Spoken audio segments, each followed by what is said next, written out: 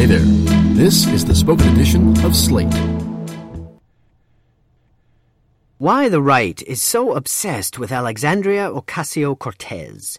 A guide to Republicans' flimsy, self-refuting hatred of the incoming congresswoman. By Christina Carucci. Incoming Congresswoman Alexandria Ocasio-Cortez visited Capitol Hill this week for an orientation program for newly elected representatives. Conservative commenters relished the opportunity to take a few shots at their new favorite political punching bag. On Thursday, Eddie Scarry, a Washington Examiner writer with a long history of making misogynistic ad hominem attacks and taking surreptitious photos of women's rear ends, tweeted a photo of Ocasio-Cortez walking down a hallway. In two separate tweets, Soledad O'Brien tweeted, "In case you missed it," #eScary tweeted that AOC looked like her clothing was not that of a girl who's struggling. The photo was AOC, from the back wearing a dark suit carrying a dark coat in low-heeled pumps. In other words, dressed like a freshman congressperson.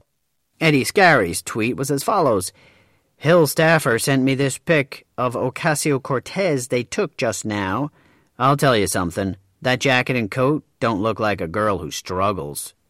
The tweet was immediately attacked from all corners of the left-leaning internet, with burns coming from meme makers who posted the text of Scarry's tweet with photos of famous ridiculous jackets, as well as two of today's wokest dictionaries. Dictionary.com, girl, noun, a female child from birth to full growth. Example, Alexandria Ocasio-Cortez is not a girl. And Merriam-Webster, the ratio when the whole entire internet gets together to dunk on you. Even right-wing propagandist Mike Cernovich told Scarry to delete the tweet, which he did, replacing it with a claim that he'd merely pointed out that the incoming congresswoman looked well put together, elegant even, despite suggestions she struggled. Before Scarry deleted the evidence, Ocasio-Cortez hit back, tweeting, "If I walked into Congress wearing a sack, they would laugh and take a picture of my backside. If I walk in with my best sale rack clothes, they laugh and take a picture of my backside. Dark hates light, that's why you tune it out. Shine bright and keep it pushing." It was a good response and an accurate analysis. There's no possible way for her to prove she's worthy of her stature to a group of people who aren't arguing in good faith. But it was disappointing to see Ocasio-Cortez capitulate to Scarry's insulting and flawed line of reasoning. Whether or not she got her outfit off the sale rack, she shouldn't have to justify her spending decisions to prove her working-class roots or current financial precarity. People of all income levels need clothes, and while clothes appropriate for a white-collar working environment aren't always cheap, they are available at most price points. And if Ocasio-Cortez had indeed splurged on a blazer to wear to her first visit to the Capitol as an incoming member of Congress, it would have been a logical decision in an industry that places a premium on professional appearance. Ocasio-Cortez has at least 2 years in public office ahead of her, and if the buzz around her congressional candidacy is any indication, she's going to be in the public eye for a lot longer. She should stop taking shallow insults seriously now, because they're not going to let up. For better or worse, she's become a boogeyman for the right. The less credence she gives the purveyors of these pot shots, the more they'll come across as the hysterical scaredy cats they are. The right's obsession with Ocasio-Cortez isn't merely flimsy, it's self-refuting. Conservatives and liberal naysayers diminish the Congresswoman-elect as a know-nothing millennial whose election was a fluke driven by demographic changes. Read, voters blindly ticking a box for the candidate who looks most like them. But if they actually believed she was a naif with no capacity to effect change, they wouldn't be hyperventilating over her ascent.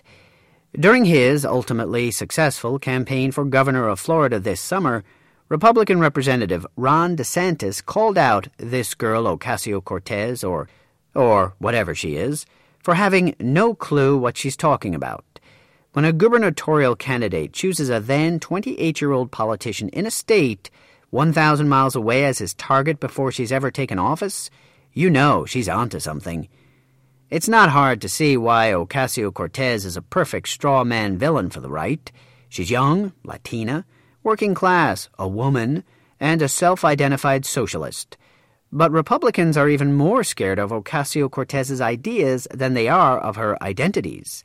After all, the unfounded claims that Barack Obama and Hillary Clinton would steer the country toward socialism, here's someone who actually would. Bernie Sanders is a socialist too, but he's a jovial white grandpa, not enough of an other to merit a total pile-on from the right. By elevating Ocasio-Cortez to national prominence, Republicans hope to cast the entire Democratic Party in her image, making a party establishment that wasn't too thrilled with her win seem like a bunch of radical freedom-hating communists. It behooves the GOP to talk most about the Democrats its base likes the least. The trouble is, whenever conservatives think they've caught Ocasio-Cortez espousing a position too terrifyingly leftist for America, she ends up sounding reasonable instead. Recall when Fox News host Sean Hannity posted a list of her supposedly radical positions on screen.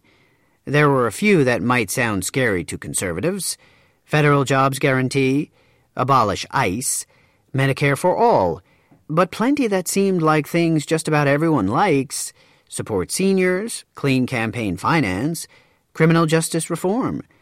The more the right tries to signal its disapproval of the Ocasio-Cortez agenda, the more it sounds jealous that progressives are more amped about her than conservatives are about, I don't know, Senator Lindsey Graham.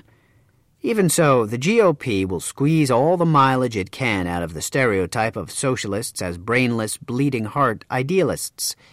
It will try to portray Ocasio-Cortez as a hacky-sack player with a Che Guevara poster in her college dorm room, or a teary-eyed activist who likes screaming incendiary slogans but has never read a policy paper.